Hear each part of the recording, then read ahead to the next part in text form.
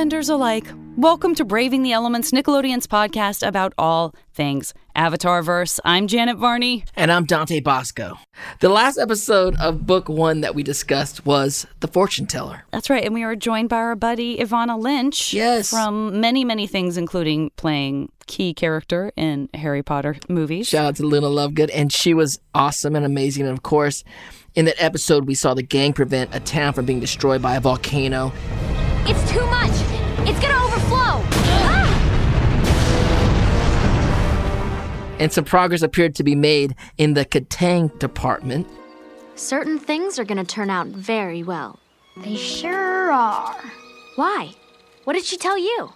Some stuff. You'll find out.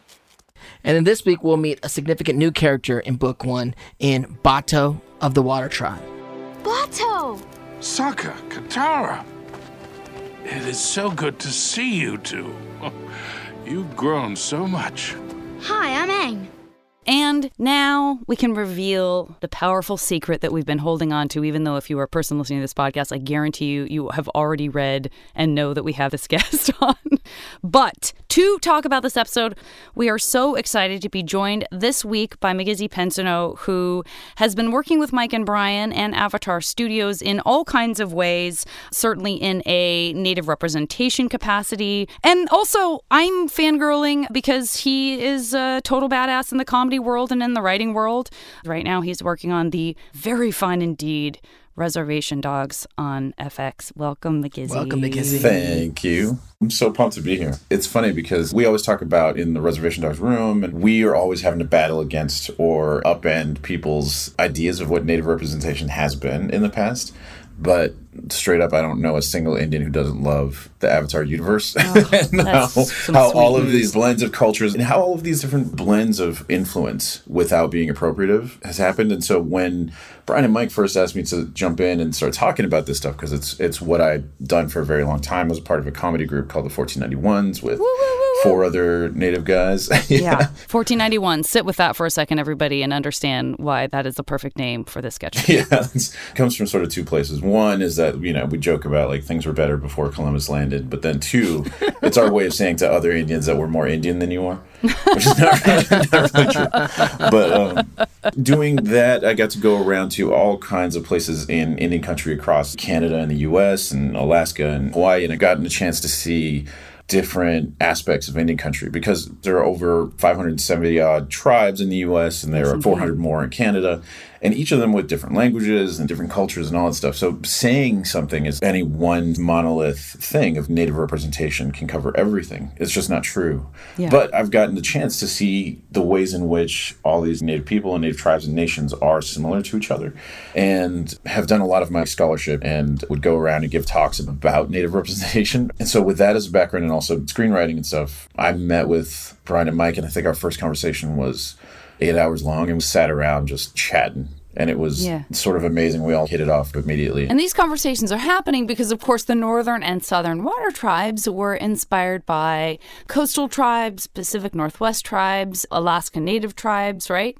Yeah. I've been jumping into the Avatar universe as much as I can, wherever I can, since. Do you mind if we ask where you're from originally? What's your background? Yeah, I'm from northern Minnesota. Originally, I'm Ponca and Ojibwe are my two tribes. My dad is Ponca, my mom's Ojibwe from northern Minnesota. And I traveled all over the country. But then I sort of landed in Montana for a lot of years before finally coming down here, Los Angeles, just in time for the pandemic. Good for you.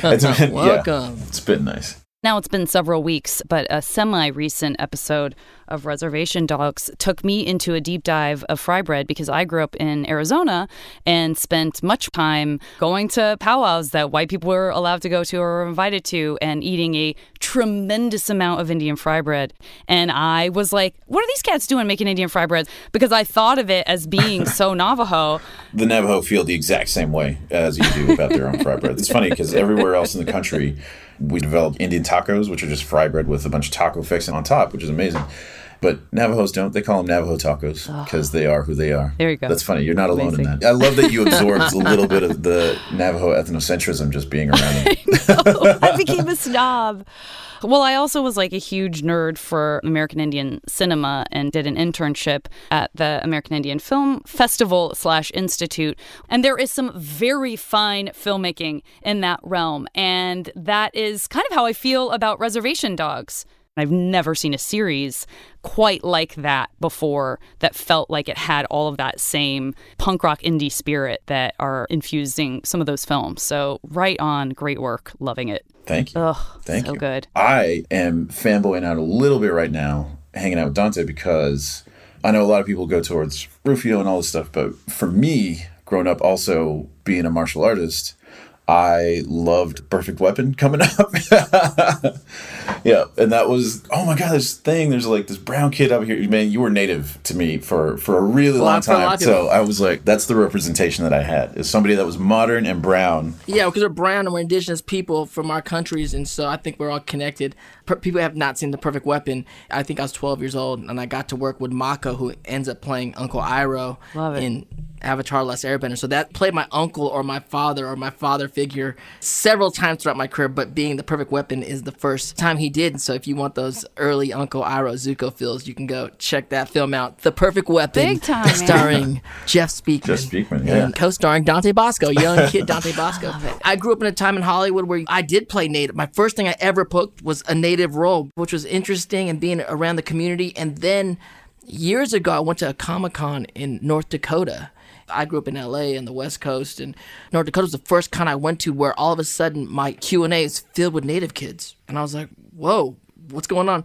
And they were talking to me about Rufio and how they totally was their representation with a brown-skinned kid, the Mohawks, and we had this whole beautiful conversation about that representation and what that meant to that community. And I ended up going to the res up there, hanging out, and it was eye-opening and an amazing experience. That's awesome. Yeah. I love hearing that. That's exactly my experience. I was thirsty for representation, so you take what is available. Now, what's great with where the world's at now, I get to go out and make that representation, which is fantastic, and be a part of these things. There was native cinema, but nothing like what you're doing now, Reservation Dogs. I can't think of any other show ever in the history of American television. I can't come up with one show. No, we're breaking ground. It's crazy. It's amazing. Congratulations. It's so good. It's so good.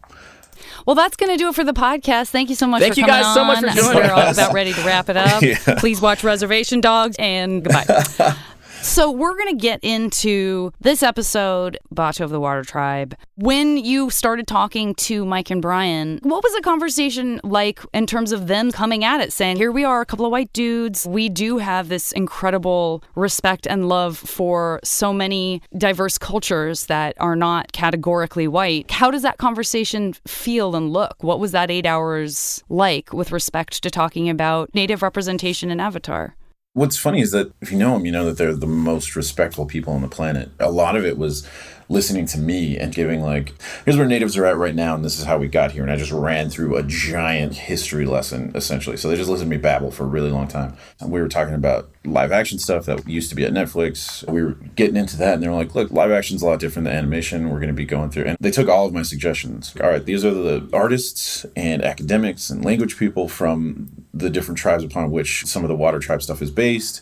This is who you should talk to, people that are living on the coast, Pacific Northwest tribes, Alaska Native tribes, and they're just really receptive to it. The way that the best fantasy things are is that they're informed by real history, and not appropriative of real history or anything like that, but they're informed by it, and it makes it just a richer world. Yeah. It was a collaborative conversation about, well, these are the ideals from this creation story, and so we don't want to rip this off, but let's talk about these creation stories or yours. And I told them about my nation's and our tribe's creation story stuff. It actually got spiritual. We talked very core beliefs. That's not surprising at all. Everything is about the elements in the Avatar universe. And so how do we react with the world around us? In what ways are we respectful and disrespectful? It was pretty incredible. Yeah. I felt not just listened to, but respected and immediately a part of the team which was fantastic. Oh, man, that makes me so happy. This is great. And I love, one thing you keep saying is respect. And as we move into this new era of media, and as people of color in Hollywood trying to walk that line right now of how do we do it, and I always try to remind people, it's about respect. And I think that's one of the things that Mike and Brian had early in the game that is what we want as people of color. We want Hollywood to approach our stories with respect. That's the utmost thing. It's one thing we haven't always had in the past. Yeah, Hollywood's as good at othering as just about anybody else. Totally. So without further ado, do we want to get started? Let's go. I'll just give a quick synopsis of what the episode is about. Obviously, this is a big one. You know it from the title that Katara and Sokka reunite with Bato, their father's old friend from the Southern Water Tribe. Bato suggests, I'm going to be meeting up with your father. This is your opportunity to see him for the first time in a couple of years. And immediately, we are faced with this idea of chosen family versus blood, where Aang sees this as a threat. He sees this as the opportunity for his friends to leave him. And for that reason, he makes a tough decision, which let's also remember he fully comes clean about pretty quick. So it's not like he's living with his dark secret for years. But he does do it. It's the map to Sokka and Katara's dad. And we also meet this bounty hunter named June. Zuko has enlisted to track down the Avatar. And after defeating Zuko, and we see that Katara and Sokka, in fact, do choose to go along with Aang and that he is part of their family as well. The episode was written by Ian Wilcox and directed by Giancarlo Volpe. We see these moments of Aang's character development. So it tells us a little bit more about the Southern Water Tribe, the memories that Sokka has of his father leaving, and then again, that big theme of the family you choose, which we see in some form in almost every episode of Book One, I think. Dee, why don't you get us started? What happens at the beginning of the episode? The episode begins with Aang stumbling across a well-toothed sword, triggering Sokka's own childhood memory of when all the men left their Southern Water Tribe village. Excited at what this could mean, Sokka leads the gang as they look around the area of the sword, and they find clear evidence of a battle between firebenders and Water Tribe members. They follow the trail, which ultimately leads them to the beach, where they see a Southern Water Tribe ship. Wait, look! It's one of our boats! Is this Dad's boat? No, but it's from his fleet. Sokka recognizes it instantly. It's one of their father's fleet. He was here. All of a sudden, there's an emotionally deep Sokka episode because he's going back into his past, and it was my first feeling as I was watching this episode. And also that reminder, their father has felt so far away. He's an abstract concept at this point in the show. Totally. They don't talk about him that much, and all of a sudden, Katara and Sokka's dad is a real dude who there is evidence of either him or his tribe members having been in the exact place where they were. We have not seen anything like that in their adventure so far, right, Mackenzie? We haven't seen anything like that, but it's also, they've been on their own adventures, but the idea of a global war, everybody has felt these encapsulated groups up until this point. There's the chasers and the chasees, and everybody's in their own world and adventure. You're never really under threat as they're traveling around until they get to the Northern Water Tribe. Well, at least the Southern Water Tribe, people are still leaving them alone. No, they're out there in the war right now. They have family that are in a part of this conflict, and it's the first time when Sokka picks up that whale-toothed sword, you're like, something's brought home here. Danger is closer to home than you think. Just because you're out on the road and just because you're not there, just because you can't see there in your rear view a little bit, doesn't mean that it's safe. Everybody's still in danger, and the world is still in danger from this greater threat. I thought that was really interesting because it just feels bigger and closer all at the same time. That's so true. And also, if you've already lost one parent, how stressful is it that your only other parent is just out there and you're not communicating with them? And which shows us how much of a big deal it is when they have the opportunity to see him, foreshadow report, which we already reported in the synopsis, that they choose to not be immediately reunited with him. That touches my heart a lot. And that takes us over to the Fire Nation ship, where Iroh and Zuko are trying to have this, as Iroh puts it, a quiet moment, because a moment of quiet is good for your mental well-being. We see a lot of these moments sequence with Zuko where he's almost in this flow. He's almost maybe going to relax. He's trying to meditate. He can't do it. He can't do it. He spills that tea all over himself. Have a moment of silence. Guess what? Tea all over my clothes, everything. It just doesn't last long for our sweet, sweet Zuko. In this case, a giant creature shows up, the woman on top. They're looking for a stowaway, apparently, that's on the ship. And the creature's so strong, we see it literally rip right through the metal of the ship with its teeth.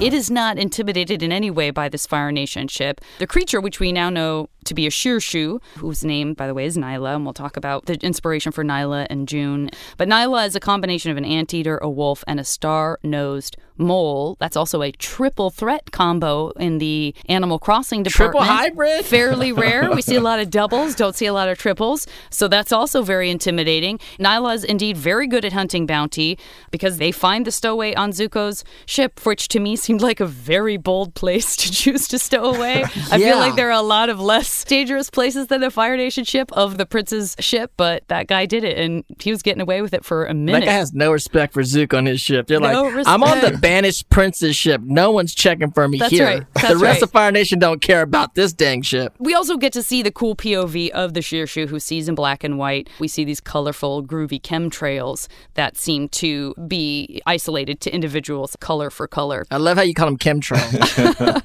And then, as if all of that weren't impressive enough, the Shirshu can also paralyzes people. The paralysis lasts about an hour, we learn. This is a bounty hunter, right? This is June, and she explains that her Shirshu can smell a rat a continent away.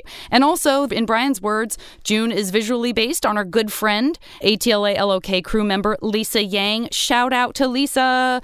The Shirshu's name and coloring was named after one of her dogs, Nyla. So there's that. And then, side note and foreshadow report, the character May was inspired more by Lisa's personality. And King Kwei's bear was named after Lisa's other dog at that time, Bosco. So Lisa Yang is all over this show. She's all over this show. Inspiration for this show. Shout out to Lisa Yang. McGizzy, what happens next, my friend? Well, later that evening, and Team Avatar camps on the beach. Sokka is poking at fire, thinking about the day his father left the Southern Water Tribe to go fight war. And Sokka himself, the little version of present-day Sokka, who looks incredible in his war paint, He does. shows up as the men are leaving, and he wants to go along. But his father, who could have simply told him that he was too young, instead says that Sokka has got a very important responsibility. I'm coming with you. You're not old enough to go to war, Sokka. You know that. I'm strong. I'm brave. I can fight. Please, Dad. Being a man is knowing where you're needed the most. And for you right now, that's here protecting your sister. I don't understand. Someday you will. I'm gonna miss you so much. And it's a tearful goodbye. And back at the beach, in our present time, suddenly there's a noise. And it's Bato, voiced by Richard McGonigal. During their reunion, Sokka and Katara ask where their dad is, and Bato says he should be in the Eastern Earth Kingdom by now. While all of this is going on, Aang introduces himself, but gets lost in the shuffle. Poor guy. They lay that down quick. Oh, hey, I'm cool. It's All like, right, Aang you guys who? are talking. I see. Basically seeing their uncle, and he's wrapped up in AIDS bandages or something. This dude's wrapped up like a mummy. He got hurt. I also don't know if it's just part of their bandage, because Sokka has those on his arms. It's part of his outfit all the time. Yeah. But Bato takes Team Avatar to an abbey where nuns have been taking care of him while he was injured in the fight with the Fire Nation soldiers. I was kind of thrown. I was like, there's nuns over here? All of a sudden, my mind went to Sound of Music, and I thought of like Maria, like That is sort of a literary trope that's familiar, the idea of a friary. to a nunnery you go. You could go to the abbey. That's a place that you can go and be safe. If you're a warrior who's been hurt, you can go and sort of be nursed back to health. The nuns are introduced to the Avatar, which puts Aang very temporarily in the spotlight. And all of a sudden, he's the Avatar. And then at the Abbey, Bato's made his quarters look like home in the Southern Water Tribe, including animal pelts, which unsurprisingly kind of creep out the vegetarian Aang. And then there's stewed sea prunes to eat. Bato, Katara, and Sokka share stories of Bato and their dad, and at this point, everything that Aang does to try to be included fails. The air nomad on the other side of the room and all the water tribe. It did feel real clicky. Now all the water tribe people are going to talk, and now the air people could be over there. Even as he gets berated for touching a ceremonial animal skin that was on the wall, it's clear that Aang is feeling pretty lonely and isolated at this point. We had another moment like this earlier. I remember a few episodes ago, I was remarking on how Aang is sleeping humbly right on the ground in his clothes, and Sokka and Katara are all bundled up in their sleeping bags. You just have those little moments of this cultural difference where, when fully confronted with where he is from and where they are from, there are these moments of not necessarily open conflict, just a sense of, oh, this doesn't mesh, this doesn't fit. And we know that Aang is a vegetarian, and we know that it is hard for him to see those pelts. And he uses some seal jerky to make something early on. Oh, you wouldn't eat that. Surely you wouldn't eat an animal. All of that is happening to Aang all at once, and he's really being confronted with all of that, along with this loneliness that he's feeling. Meanwhile, at an Earth Kingdom pub, a fierce arm wrestling challenge is happening. Gotta have a good arm wrestling challenge if you have a bounty hunter. Great. Have it happen in a rowdy pub. June is the one wrestling some dude, and Zuko and Iroh show up. There's a beautiful moment in here, which is very meta, because why would she know to call them this? I need to talk to you. Well, if it isn't my new friends, Angry Boy and Uncle Lazy. It's more like a inside joke to us, the viewer, when she calls Zuko Angry Boy and Iroh Uncle Lazy, which is, mwah, it's a beautiful joke. Right after she wins a ton of money from winning that arm wrestling challenge, Zuko is insisting that he be reimbursed. Remember how the Shearshu ripped apart his ship? He's like, you owe me for that. And of course, she's getting her money and can't be bothered. I don't have money. I'm sorry. And by the way, June is played by Jennifer Hale, who is one of the most wonderful voice actresses in the world. So she's very cool. Can we talk about real quick this arm wrestling bout? I mean, am I wrong, or does my guy look like Ryu from Street Fighter? First and foremost. Yeah, thinking it the whole time. So she's got all the money. She says she doesn't have any money. And meanwhile, she's buying the entire bar drinks. And Zuko gives June Katara's necklace. He's got an idea. He's seen this bounty hunter. He's like, I know how to use this bounty hunter. Find the bald monk that this girl, who owns a necklace, is traveling with. She's not into it. And only when they agree to pay her the equivalent of Uncle Iroh's weight in gold does she say yes. She holds the necklace up under the Shearshu's nose, and we now know that Katara, to a Shearshu, has a sort of a purple aura, and we're looking at these different colored threads. So this Shearshu Nyla is going to follow the purple thread to Katara. Unfortunately, I think it's probably going to succeed, but we're not there yet. I just want to say, Iroh's reactions to everything that June does, my favorite thing in the world. He's delighted. Yeah. Insulting him and calling him Uncle Lazy and all, he just cracks up. That's how I want to live my entire life. Yeah. Doesn't matter how hard somebody's being towards me, I just want to like crack up. Takes away all power. Yeah. So we're back with Team Avatar at night, and we learn that Bato is at the Abbey waiting a message from their father about the location of their rendezvous point.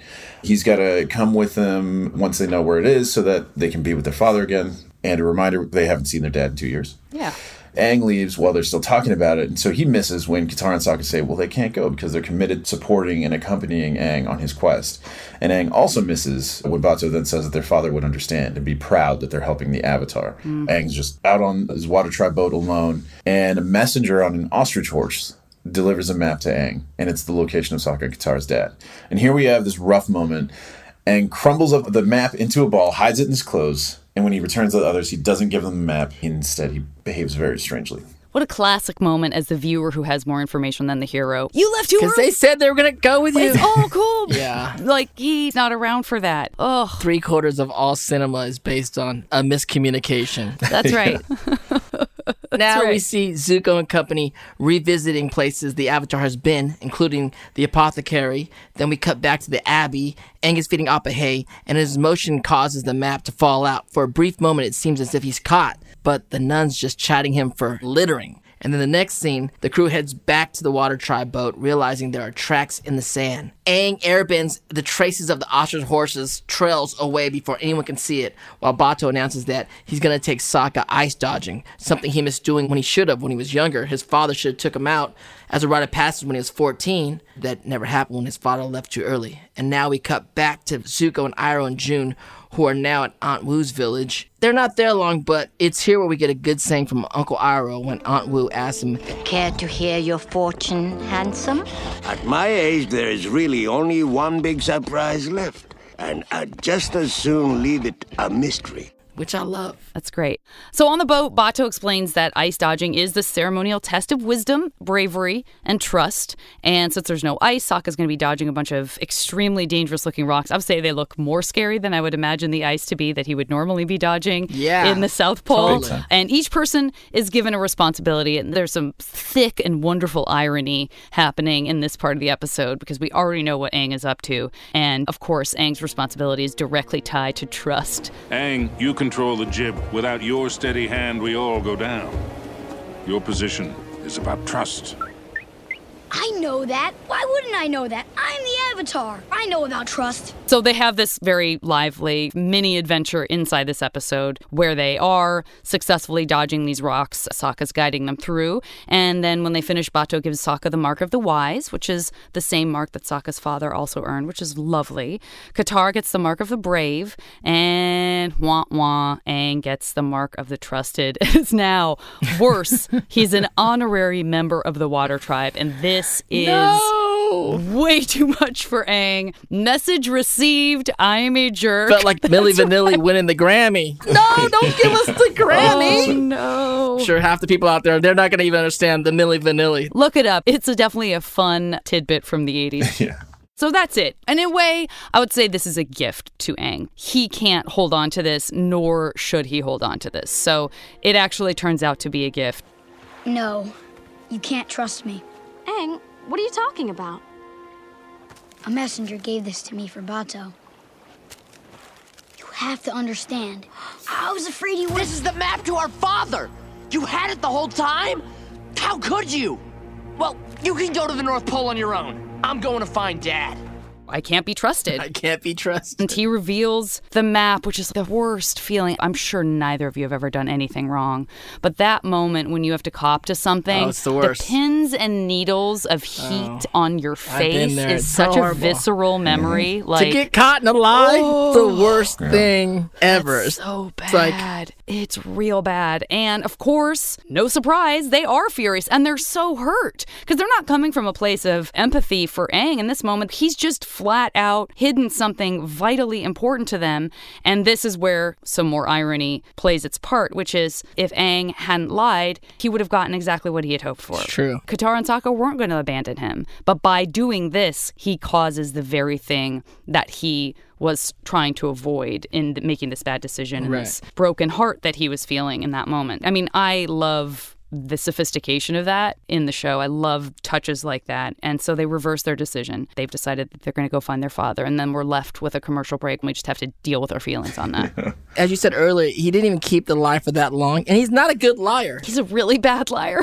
Hey, what's this on the ground I just found? But it's good that he's a bad liar because you shouldn't be a good liar. He comes fully clean. You're right. He does not in any way try to cover it. Like, he just owns it. Goes to show that the Mark of the Trusted went to the right person in the first place anyway. Exactly. Oh, exactly. Oh, everything's reversing on itself. You're so right. I didn't even notice that. He earned the Mark of the Trusted in that moment. Yeah. With it on his forehead at that time. The irony. So we're back at the Abbey, and everyone's getting ready to leave, part company with the rueful Aang. Katara, clearly conflicted, wishes him luck. Bato, Sokka, and Katara take off. Aang's going to leave the Abbey as well, and since they know what happened, even the nuns are a bit harsh to him, and Aang is full of deep, deep regret. And shortly after everyone has left, June and her Shirshu Nyla arrive at the Abbey, and they're getting close. Meanwhile, on their new journey, Sokka and Katara hear a mournful wolf that's been separated from its pack, and Bato notes that he can relate. Sokka understands as well as he realizes that Aang is a part of their family, or pack. Sokka? We need to go back. I want to see Dad, but helping Aang is where we're needed the most. You're right. Your father will understand, and I know he's proud of you. Thanks, Bato. I know where to go from here. Take this in case you want to find us. So Bato completely understands and continues on, but not before giving the map to Katara and Sokka. We go to Aang, who's at the beach, and a nun finds him and says some dangerous people are looking for him. And when she tells them they're using a necklace to track, Aang quickly realizes it must be Katara's necklace. And indeed, the Shirshu does find Katara, but of course now they're separated from Aang. And there's also a fun moment here when June says that Katara is way too pretty for Zuko, which I love. Yeah. All right. We have to throw that one in there, Barney? Yeah. But the gang's in trouble. What now? What are they doing? Angry Boy and Uncle Lazy. June has got a beat on Zuko. That's right. There's a lot going on here, and I absolutely love that June is a little bit omniscient. She's a little bit saying the things that we as viewers want her to say. I love those characters. That's kind of trickstery too, actually. They try to run, but the Shirshu commanded by June with her whip paralyzes them, and June and Zuko find the map. And the Shirshu also grabs Aang's scent, which is blue. Good to know. They swiftly head back to the Abbey, but once there, the Shirshu is just going in circles. Suddenly, Aang hops out of the sky and knocks the Shirshu down, which is very cool. We're going to get one of those... it's like a fight scene time. Let's go. And then June whips at it, and we are reminded that the Shirshu itself is probably not bad. It's just being hurt into doing bad things. Luckily, Team Avatar has a large and in-charge animal of its own, and Appa appears and knocks Nyla into the wall, like, super hard. During this scene, the Shirshu's doing so much stuff, it's like overpowered. Like, this animal is... so gangster. Yeah. It's unstoppable. It didn't even occur to me that Appa would be a match for the Shirshu after seeing that thing Not at tear all. through metal. Until the moment he comes flying in, I was like, ooh, Appa. Yeah. Then we get to see this really crazy fight between the Shirshu and Appa.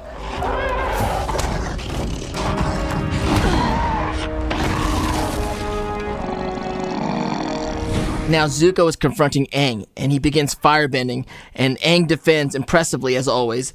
And we realize like they're an even match for each other. There's even a moment in which their powers collide and both are sent through the air, slamming into separate roofs. They like knock themselves out. There's a moment during this fight where it's like concussion city. Everyone's knocked out. The two animals are knocked out. Aang and Zuko are knocked out. They totally destroy the heck out of this abbey. Every wall's roofs are messed up. Everyone's knocked out. Aang's not necessarily the guy who's making sure that doesn't happen. No, it's the superhero thing. So much destruction Yeah, going right. on. Exactly But we're right. saving the day. Finally, the gang manages to get onto Appa and are close to escaping, but the Shirshu paralyzes him with its tongue. Run! It took a few tongue lashings, but he finally got to Appa. It was crazy. Yeah. But Appa doesn't stay down for long. He headbutts the Shirshu, separating it from June. There's a lot going on. This is like a crazy scene. Multiple people fighting, animals fighting. There's a lot going on. I had just forgotten about how much it's clear that June is responsible for what makes the Shirshu so dangerous and what makes it so aggressive, you know? Like, that's so Mike and Brian and Team Avatar on the whole, the production team on the whole. No. This is not a villain. Don't think of the Shirshu as like the bad animal. This is an animal that is responding to being hurt by its owner. And I just thought that was so great. And I was mad at myself for having forgotten that, because in my mind I had leftover feelings of the Shirshu as being this evil creature. And then in watching, I was like, oh, not at all. Not at all. This is a June thing. Of course it's a human being that's like turning it into this aggressive thing that's paralyzing people with its toxic tongue.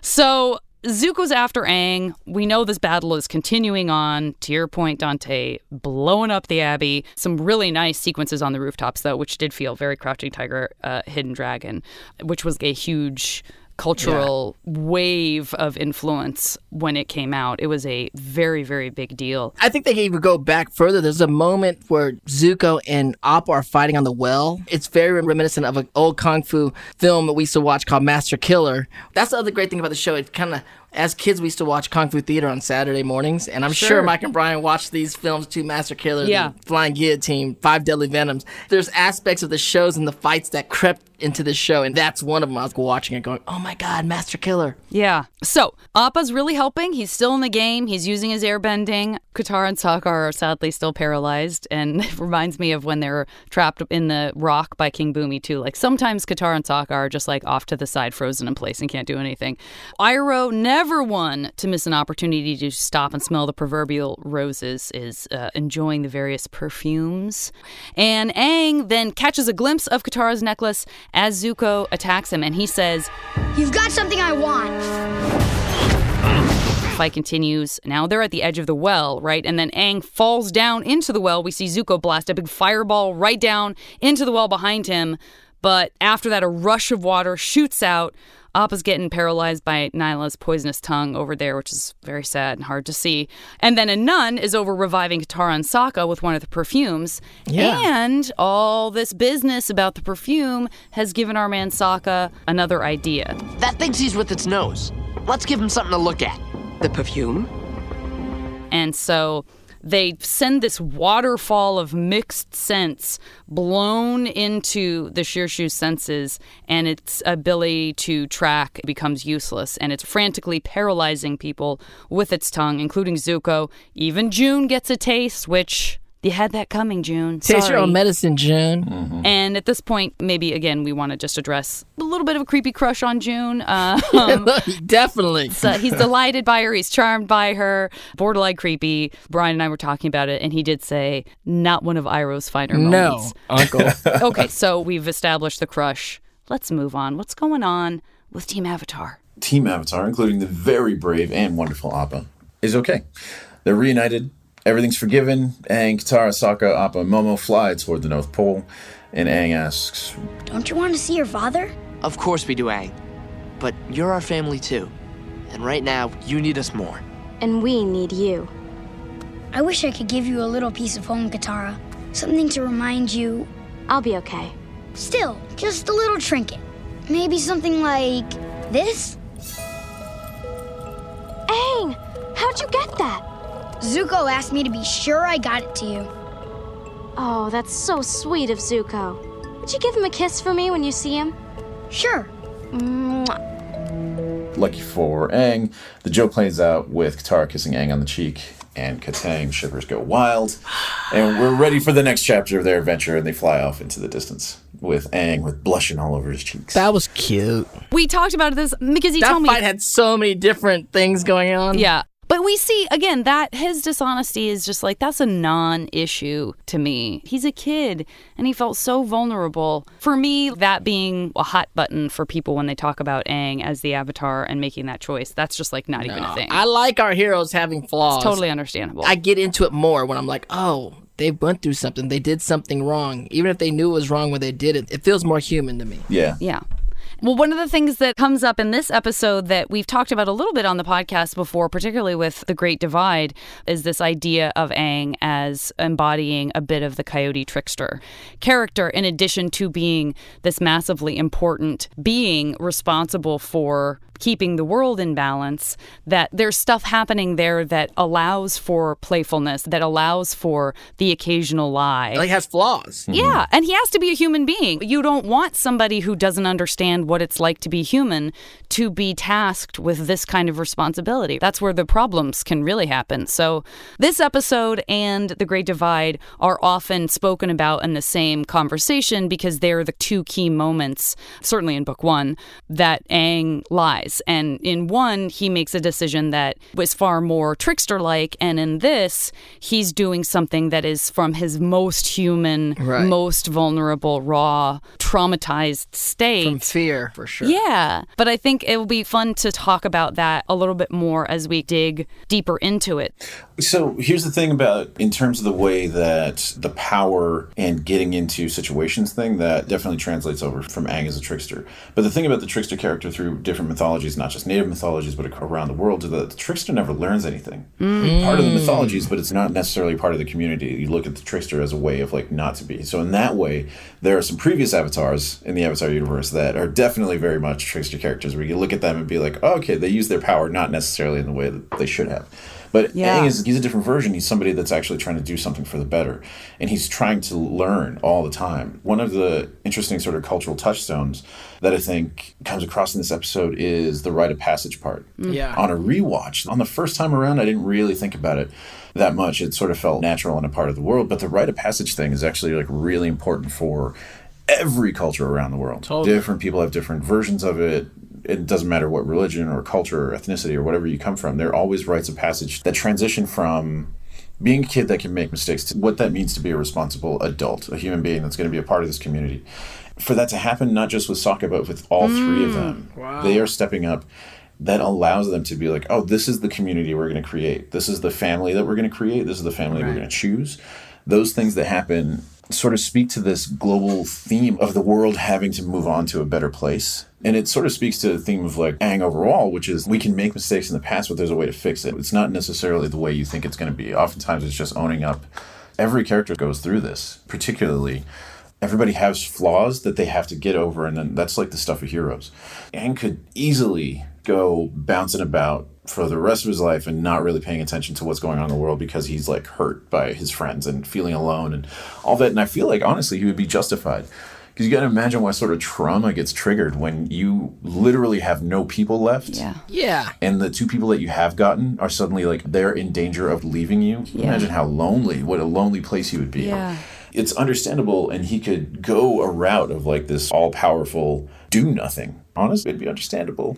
But because he has a community that makes him a part of this, I love the distinction that he ain't a member of the tribe, but he's an honorary member with them. And it's because he went through this thing with them and as a part of this community ritual, this thing that they all do together.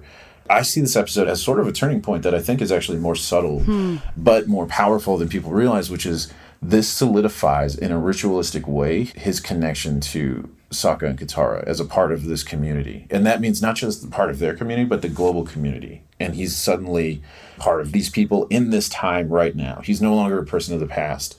He's here and present and a part of the world as it is right now. That's what's so powerful about this thing. It's that it's not just Sokka and Katara, but it's an elder person accepting this kid Aang as one of their own and giving him a place to be, which is this global community. And I think that that's really pretty incredible. That's so good. Wow, you just hit us with some heaviness. You got my mind spinning. You're so right. Absolutely. Because it is such a great juxtaposition to the experience that he has in the frenzy of them being reunited with Bato. It's totally understandable that, of course, they're going to be super focused on Bato. Aang's going to be a little bit of an afterthought because he isn't a part of their tribe. He isn't a part of their history. And here we have these sequence of events that seemingly isolate Aang further and further from the community of this tribe, the rituals, the animal pelts, the ceremonial skins, the stewed sea prunes, all of these things that are kind of other to him or othering him, not on purpose, but just by virtue of a culture difference. And then when it really matters, in the place it matters, Aang is seen. He is right there. He is a key part of that rite of passage because you're so right. It's such a big deal. I'm so glad you brought it up. It's such a big deal. For Sokka, the mark of the wise, the same mark your father earned. For Katara, the mark of the brave, your courage inspires us. And for Aang, the mark of the trusted. And the ideas of rites of passage is not something that is always common in afternoon cartoons. It's heavy. It's heavy. It's heavy. They're like important things. And I think to a degree, we do lack some of those rites of passages in like modern society. And I think that kind of gets us into this especially in our town in LA, you like get caught up in these like Peter Pan syndrome of people that don't want to grow up. And we're lacking some of these rites of passages to move you on to the next place you're supposed to go. And if you're going to go save the world, you got to be responsible. And you got to act in a certain way and be accountable to each other because you've now crossed certain rites of passage and you no longer can act that way. Right. Yeah. And that's heavy. That's crazy. That's so great. And you're right. It's so perfect that they find Bato in that moment. Just wherever they are, that transition is able to take place. Sometimes it isn't, well, we have to have these exact circumstances. These exact people have to be present for this. Here are the rules. We need to abide exactly by those. That Bato sees an opportunity to acknowledge Sokka's choices, Sokka's aging, but it's about also the other two, and that they're going to make it work where they are because it's more about the journey they've already been on and the one they're going to continue on. Yeah, let's not get caught up in the details of tradition to like stop what we're supposed to be doing. Yeah. Which I love. The meat of what takes place is where the real deep value is, I think. That's lovely. Wow. Let's talk a minute. I really hammered the Shirshu thing into the ground, and that was a big Animal Crossing moment. So hats off to Nyla. Shout out to Lisa Yang. Let's talk about some most valuable bending moments and most valuable non-bending moments in the episode. There's a lot that goes on in this episode. There's a good amount of bending going on. I think what Dante brought up when he was recapping is the two of them, their powers matched. And then I think what that says to me is there's equal and opposite. And all they did is just explode each other and send each other flying into some rooftops. That's pretty good. There's something cool to that they're both unleashed at the same time. And it was Sub-Zero game for everybody. All it did is just Yeah. It's like the anti-earthbenders when we first see them in the prison. We get chills when we see what it's like when they're working in harmony and the power behind that. This is sort of the antithesis of that. Yeah, that was a lot of power. Guess what came of it? Yes. Nothing. Yeah. Zero-sum game. As we're rewatching it, that buildup of them fighting is from the mirrored episode happening in the storm to what happened in the Blue Spirit. Then all of a sudden they're here to actually have a fight, and you see they're canceling each other out. Yeah. Every encounter between the two of them post Blue Spirit has been completely colored with that lens, for me anyway, in this super emotional way. Once you have that moment where they've saved each other's lives from the outside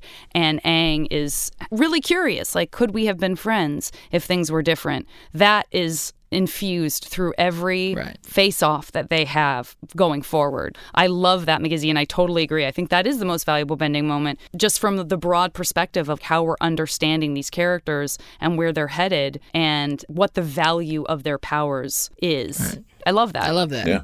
Just another side note, I'm alluding to some past episodes of the podcast.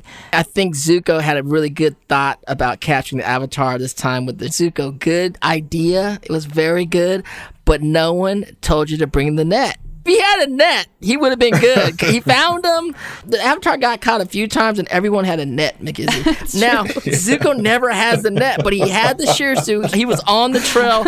It was such a brilliant idea. He's like, the tongue paralyzes. I don't need a net, okay? I have a paralyzing tongue. You should have had that net. He would have for sure had that Avatar. Do you have a bending moment, Varney? Do you have a bending moment? I 100% agree. I love the uselessness of the bending in that moment being the most valuable bending for the long-term story. I love that. I'm going to go with you. I agree. Because it also goes with the reversal that we saw throughout the episode. Aang made the thing he didn't want to have happen. When he told the truth about lying, he became trustworthy. And when Zuko and Aang faced off and their powers canceled each other out, that is the most valuable lesson of bending that we learn in that episode. And I think that works perfectly.